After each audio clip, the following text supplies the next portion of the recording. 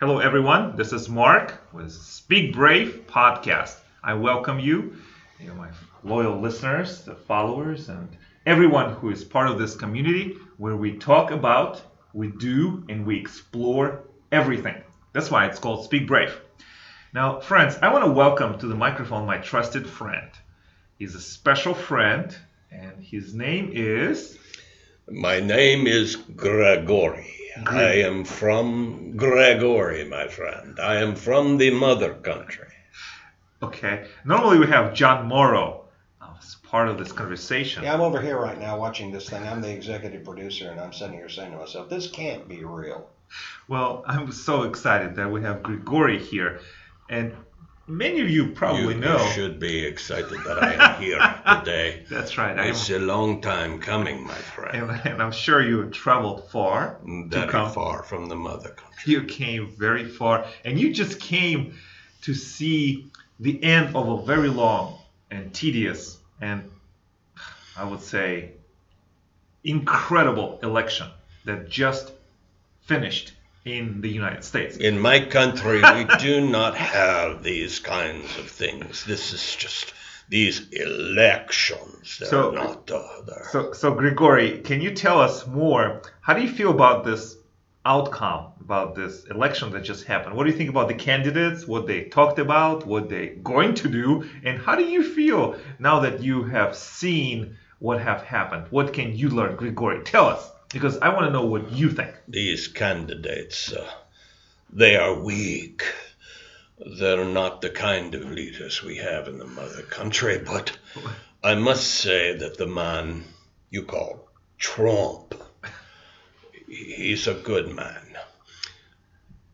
Oh, I think that he will do well in talking with us because he's, how do you say, flamboyant.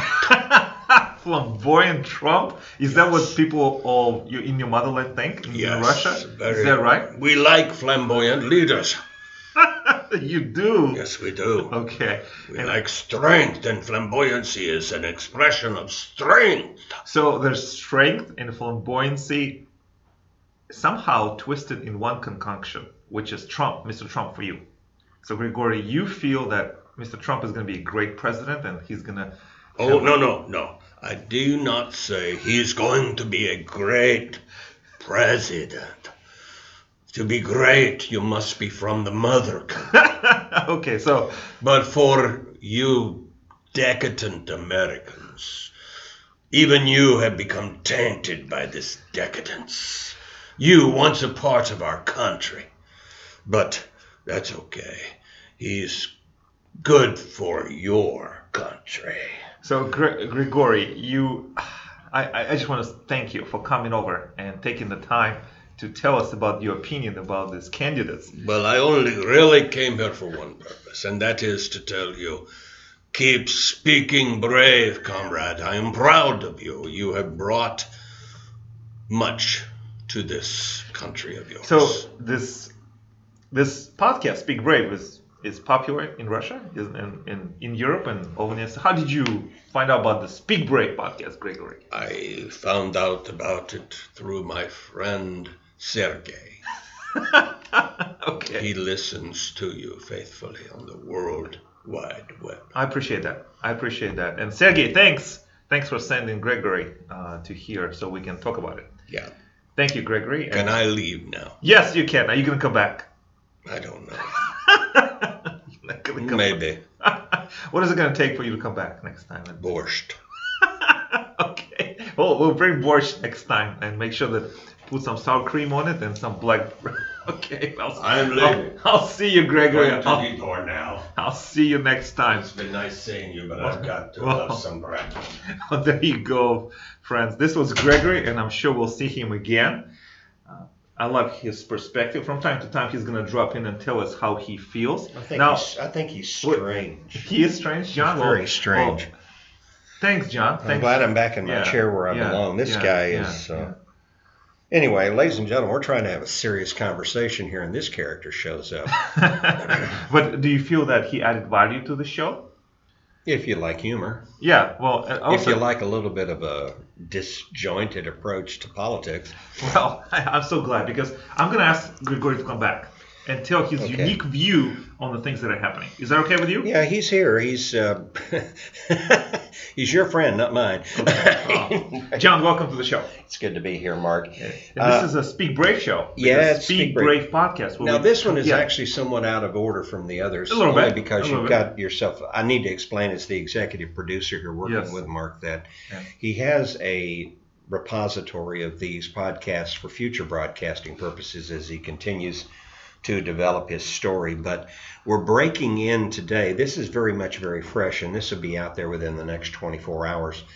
We have just finished the general elections cycle, so I can tell you that today, for want of a specific date, is November the 9th of 2016, and this is the morning after the long national nightmare that is the presidential process, beginning with primaries and ending with the general election of Tuesday, November the 8th.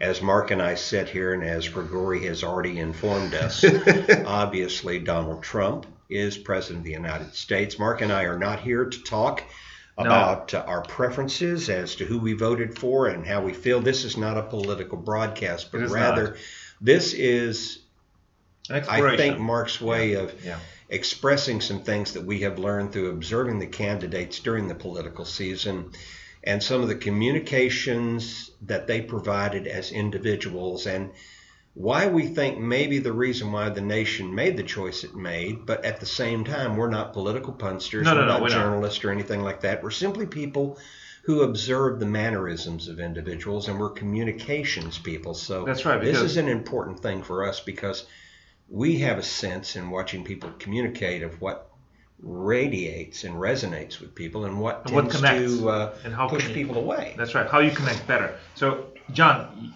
you have exemplified the focus of the show. It is happening, and we're recording this right after the election. Now, the half of the country is reeling from the loss, and the other country is jubilant and maybe even ecstatic of that, of the results. The country is, should I say, divided? Very much so. Divided, and this division has came into the national focus very sharply. People realize how deep the division is. But this show is not about the politics. It is not about the way we're going to conduct national policy or any kind of decision. This show is about courage. Yeah, and about speaking brave. That's right, speaking brave.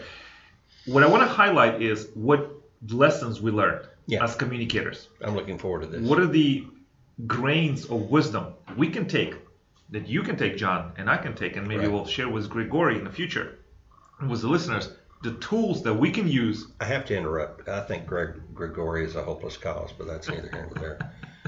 Well, we'll ask him what he thinks next time. It's obvious he's and you guys need to get along. It's obvious he's from a different ideology, that's for sure. You guys need to get along, because it's important for me to, all my crew to get together and actually be productive. But there's some conflict. We'll work through it. All right. We'll work through it. And I think you're a good man to do that. Now, John, what can we learn from this election? What can we learn specifically from the communication style of both candidates? Now, let's focus on Clinton, right? Okay. And the Hillary. Hillary Clinton. Yes, not the husband, which is the Bill, which people love, adore, and he's a rock star. He's like a man that walks on water. He still does. He still has a charisma. He's amazing. I never did care for his politics, didn't care for his mannerisms. I didn't even care for his morals. But let me tell you what, one of the most likable people that I have ever seen who served in office. He just was such a good-natured individual. But the thing that I liked most about Bill wasn't just his sincerity and his just very relaxed manner. It was also that he was willing to work with people. He never shut himself off from anybody, even if they had a differing opinion. Isn't that a mindset? I have great respect for that. That's a mindset. And he was able to communicate who he was and who he is to the people. And he got a lot done as a president, too. He did. So he will go down in history as a very successful president. And very liked. Maybe a little tainted in places, but very likable. I know. George Stephanopoulos, is that one of his people? Oh, yeah. And, I still watch George to this day. He's on Good Morning America. He's still there. But remember, he was part of his staff. And he wrote a book. Do you remember the book name? I do. I don't remember the name. I remember the book. I've forgotten the name. The name of the book is All Too Human. Why didn't I remember That's that? the name of the book. And he talks about the saga, the impeachment, and everything. But this is not that type of show. This is a show that we know, and we are very much learners, as students of communication. Yeah. Now, Bill Clinton has this gift, the gift of relating to people. He has charisma. Charisma that is developed over time. I believe everyone can develop their charisma quotient or some type of charisma elements over time. It's not that you're born with. Maybe you are born with it, but you can amplify it. And if you don't have it, you can reach deep down inside and be open. What do you think about that? I think it's teachable for those people who don't feel it comes naturally. But the more I live, the more I think the environment that we're raised in has a lot to do in terms of conditioning us to be comfortable. Yeah. You've heard the term glossophobia. Glossophobia, what is that? Glossophobia means the fear of public speaking because and we're not talking about the fear of public speaking under a normal context. They actually call it a phobia.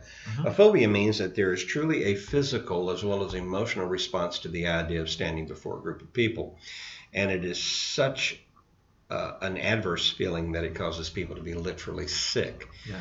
I once heard a story told by an individual who said, imagine how it is with someone doing a eulogy who suffers from glossophobia, and he's asked to give a eulogy over a friend who's lying there in a coffin, definitely, a casket, a sealed casket nonetheless, but right there in front of where he's standing doing the eulogy. He actually is more afraid of public speaking than he is of death, and he would feel better if he was the one in the coffin instead of the one standing behind the pulpit or the lectern.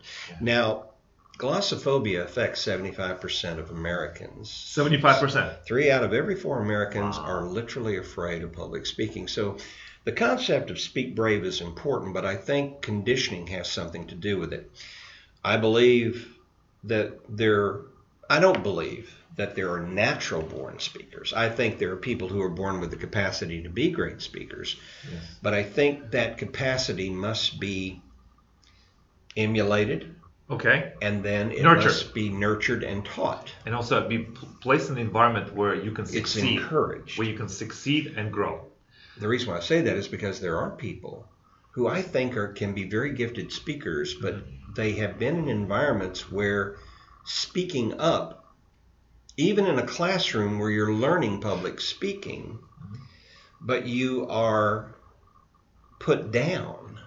You are not encouraged.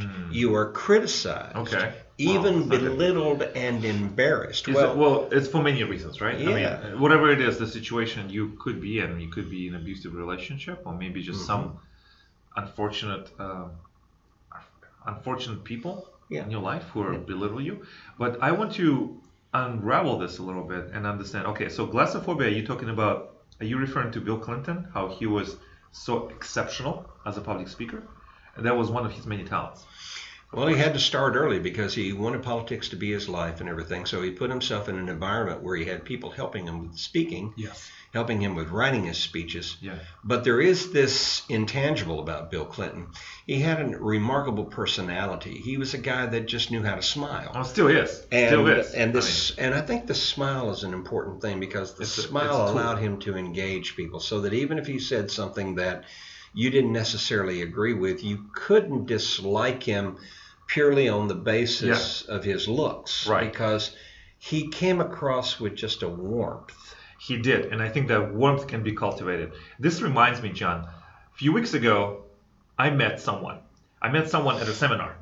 Okay, the seminar I was conducting, and one of the participants in the seminar have this attitude that, okay, I am in this field that requires logical thinking, rigid processes, and tough decision making. Now, the field that this person is in is engineering. Very precise. Plus, this person she's a woman. And now her approach to me was, okay, I'm an engineer and I don't smile. And for me, I overanalyze everything.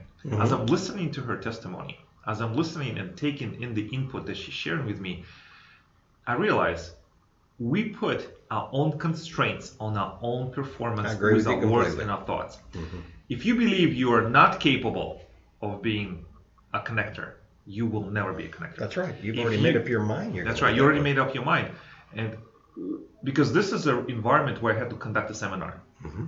This is an environment where I had to be quick, still engage the audience, and move the presentation along while 100% respecting all the participants and meeting them right where they are. Mm-hmm. So, and all eyes are on me because I'm the leader of the seminar. So you have to be very quick and you have to move this along. At the end of the seminar, I don't think I reached that person. I still did not connect with her because she made up her mind, and I did talk to her afterwards. And what I realized, now, of course, she's a woman, all right? So there's a handicap that, as a woman, smiling, warmth, is that maybe you're not going to be taken seriously in the field of engineering? That's one thing, which it's kind of out of my realm, but I kind of sort of understand this. But yeah, I know. I want to make sure because there are some stereotypes, even if they're not true. Bill Clinton is a man. And if you smile, so it doesn't diminish if you smile, no matter who you are, engineer, teacher, school professor, doctor, librarian, janitor, whoever you are, your smile does not diminish your intellectual capacity. It does not take you down the thinking processes and does not take you down the pole. I think smile that is genuine, authentic, that is connecting, because you want to move somewhere, right? You want to move collaboration along, is a tool. Whether you are man or woman. Oh, okay, you're a man, John. I am a man. So it's hard for us to see it from a woman's perspective, correct? I mean, absolutely. We just don't try to think like a woman because We can't. You can't. But I believe smile is still one of those things that you can use with a skill and elegant and in an appropriate way. You can still connect a lot better than with a frown. Oh yeah, I believe in smiling because smiling can make a big difference. And you have mentioned this before. And I also believe smile allows a door for approachability. Because if you're smiling, you're approachable. Mm-hmm. Now, everyone has an agenda. Everyone has something they want from you or something they want to give you.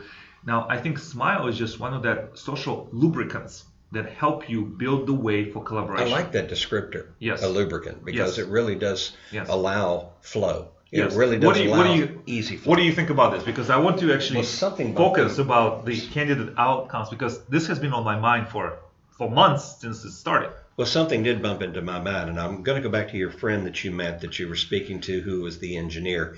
I don't know that it necessarily had anything to do with the fact that she's an engineer, although there's a school of thought that says engineers are very serious people because they're constantly involved in analytical thinking. Yeah. But the bigger issue here is I, as a speaker, would find myself somewhat uncomfortable because as I'm looking across the audience where I have, generally speaking, a majority of the viewers that seem to be connecting to me, not just with their eyes, but also with facial expressions, because it's amazing how we wear our feelings on our faces and in our body language. We do. And yet there are individuals out there who are, I think the term is stoic. Now, I've heard the word used in this context, but I can't give you the clear definition. But I think what they mean here is that it is just their nature and behavior to be very much like a poker face. They don't show themselves as to how they're feeling or if they have emotions in something. They're just not wired that way, or they're not conditioned that way. But for me as a speaker, it's problematic because speakers, we want to be accepted. We want to be welcomed with warmth. We want to be appreciated. We want our message to be received and understood. And when an individual, extraordinarily intelligent individual, is looking at you, focused on you, but they're making no visible language of any type that is nonverbal, whether it's body language or whether it's facial expression, no smiles, no grins, not even frowns. So are you saying that the absence of nonverbal signs creates confusion? It creates a sense of uneasiness for me as a speaker. Now, for you, it might be more of, that's a challenge. This is a challenge, but I'm not in there to convince anyone of nothing they don't want to be convinced of. Right. What I want to highlight in this conversation is that as a leader, as a speaker, as a business person, whether you're a man or a woman, genuine smile, open smile, authentic smile The that real thing. shows who you are. They call this the Duchenne smile. Have you heard about this term? No, I haven't heard the term Duchenne.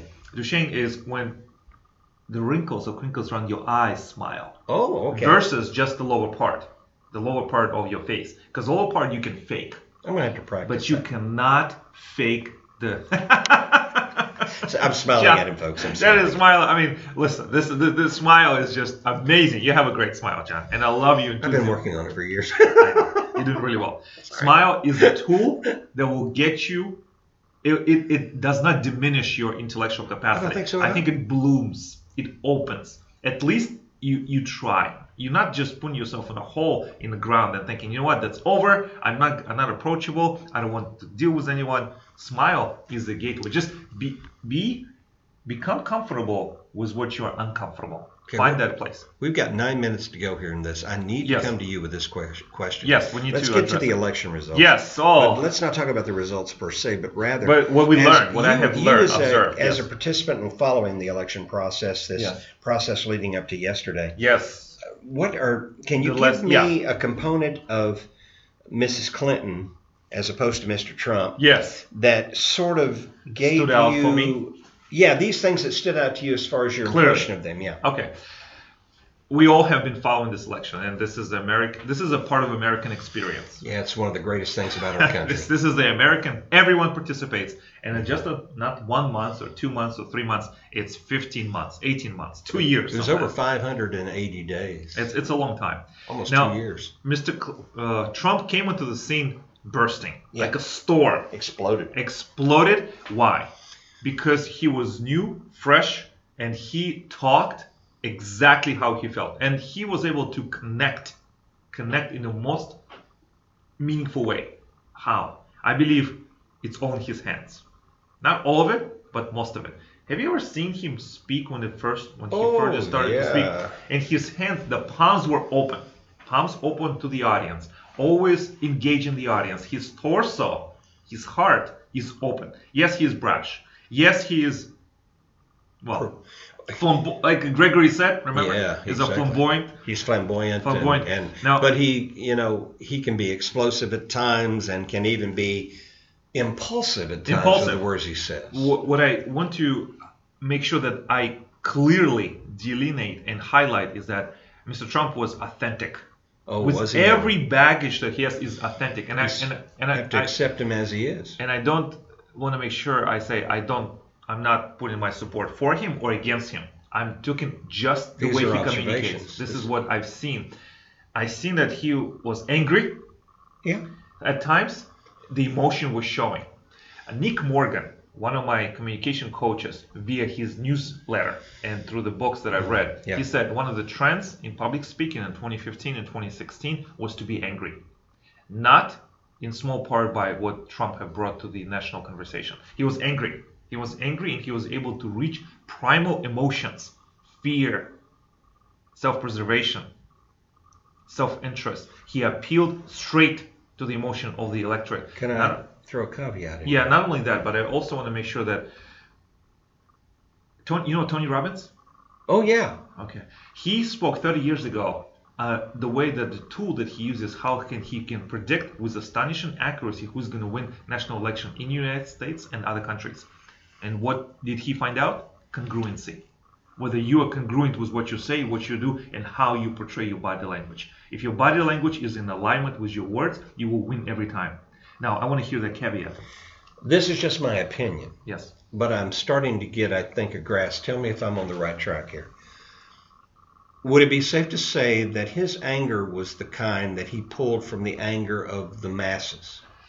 He was able to see the undercurrent that people are not happy, and he brought his own flavor. Now he stood within that flavor. I'm not a political neither of us are expert. We're not very far from it. I am a communication observer. Yes. I'm a learner, a student, and I see the way he communicates. I see that he's able to control his voice and reach to the people. Mm-hmm. And it's like doing market research. He's trying to understand on a deep, visceral level, what do people want? and giving it to them in a way that they will understand. And that's his mastery. That is what he was able to do. Now, his opponent, Mrs. Clinton. Mrs. Clinton, she brought baggage to this campaign. And I believe, do you remember when she was running against Mr. Obama and she almost cried, or there was some kind of tears? Do you remember that diner, that very famous scene, that camera was there? Was it planted? Was it the camera was there? Do you remember? Was it 2004? Was it 2008? It was back whenever it was 2000. It was in the campaign of 2008. Do you remember that? And it was winter. I was in New Hampshire. Mm-hmm. Okay, and she's in the diner speaking about this plight of the American people, and as soon as she cried or just showed the emotion, her numbers went up. Mm-hmm. Of course, she lost in the end. But do you see that emotion is something we cannot ignore emotion. If someone is in distress, we want to help those people. We want to help that person. If someone is laughing and joy, we want to be part of it. We want to understand we're social beings. We're social animals at our core, and our primal emotions drive every decision that we make. Do you remember that? And she spiked in the polls, but then she went back because she revealed who she was. I will never forget this moment. And it's like, oh my gosh, she's crying. Now she's, as a woman, she has so many different constraints. You're a political candidate, running for president. You cannot cry on national TV, but maybe she should have. Who knows? I mean, these things will never be answered. It's a risk. We all have 20/20 hindsight, but it doesn't help us in the immediate. Well, what I make sure that I highlight above everything else, if you want to be a successful communicator, no matter where you are, politics, business, in relationships, nonprofit, in any leadership role, authenticity is not just something nice to have. It's a must. It's a must if you want to start a movement, or if you want to bring people to change. And not only that, but recruit your tribe, because you cannot do it alone. Authenticity, who you really are, have to show up in everything that you do. Now, not everyone's going to like you. Not everyone's going to agree with who you are, but if you show up... Some people have a harder time with that than others, but it's the truth of living. You're not going to be liked by everybody. And if you choose to be authentic, it takes courage. It takes courage it that you will fail and you will not fit the mold. But I think if you choose to be brave and you find your courage and be authentic in every communication interaction and every piece that you write or shoot or record or every conversation, you have a chance to create a meaningful connection with the people who really care and will support you. And I think that's what really matters.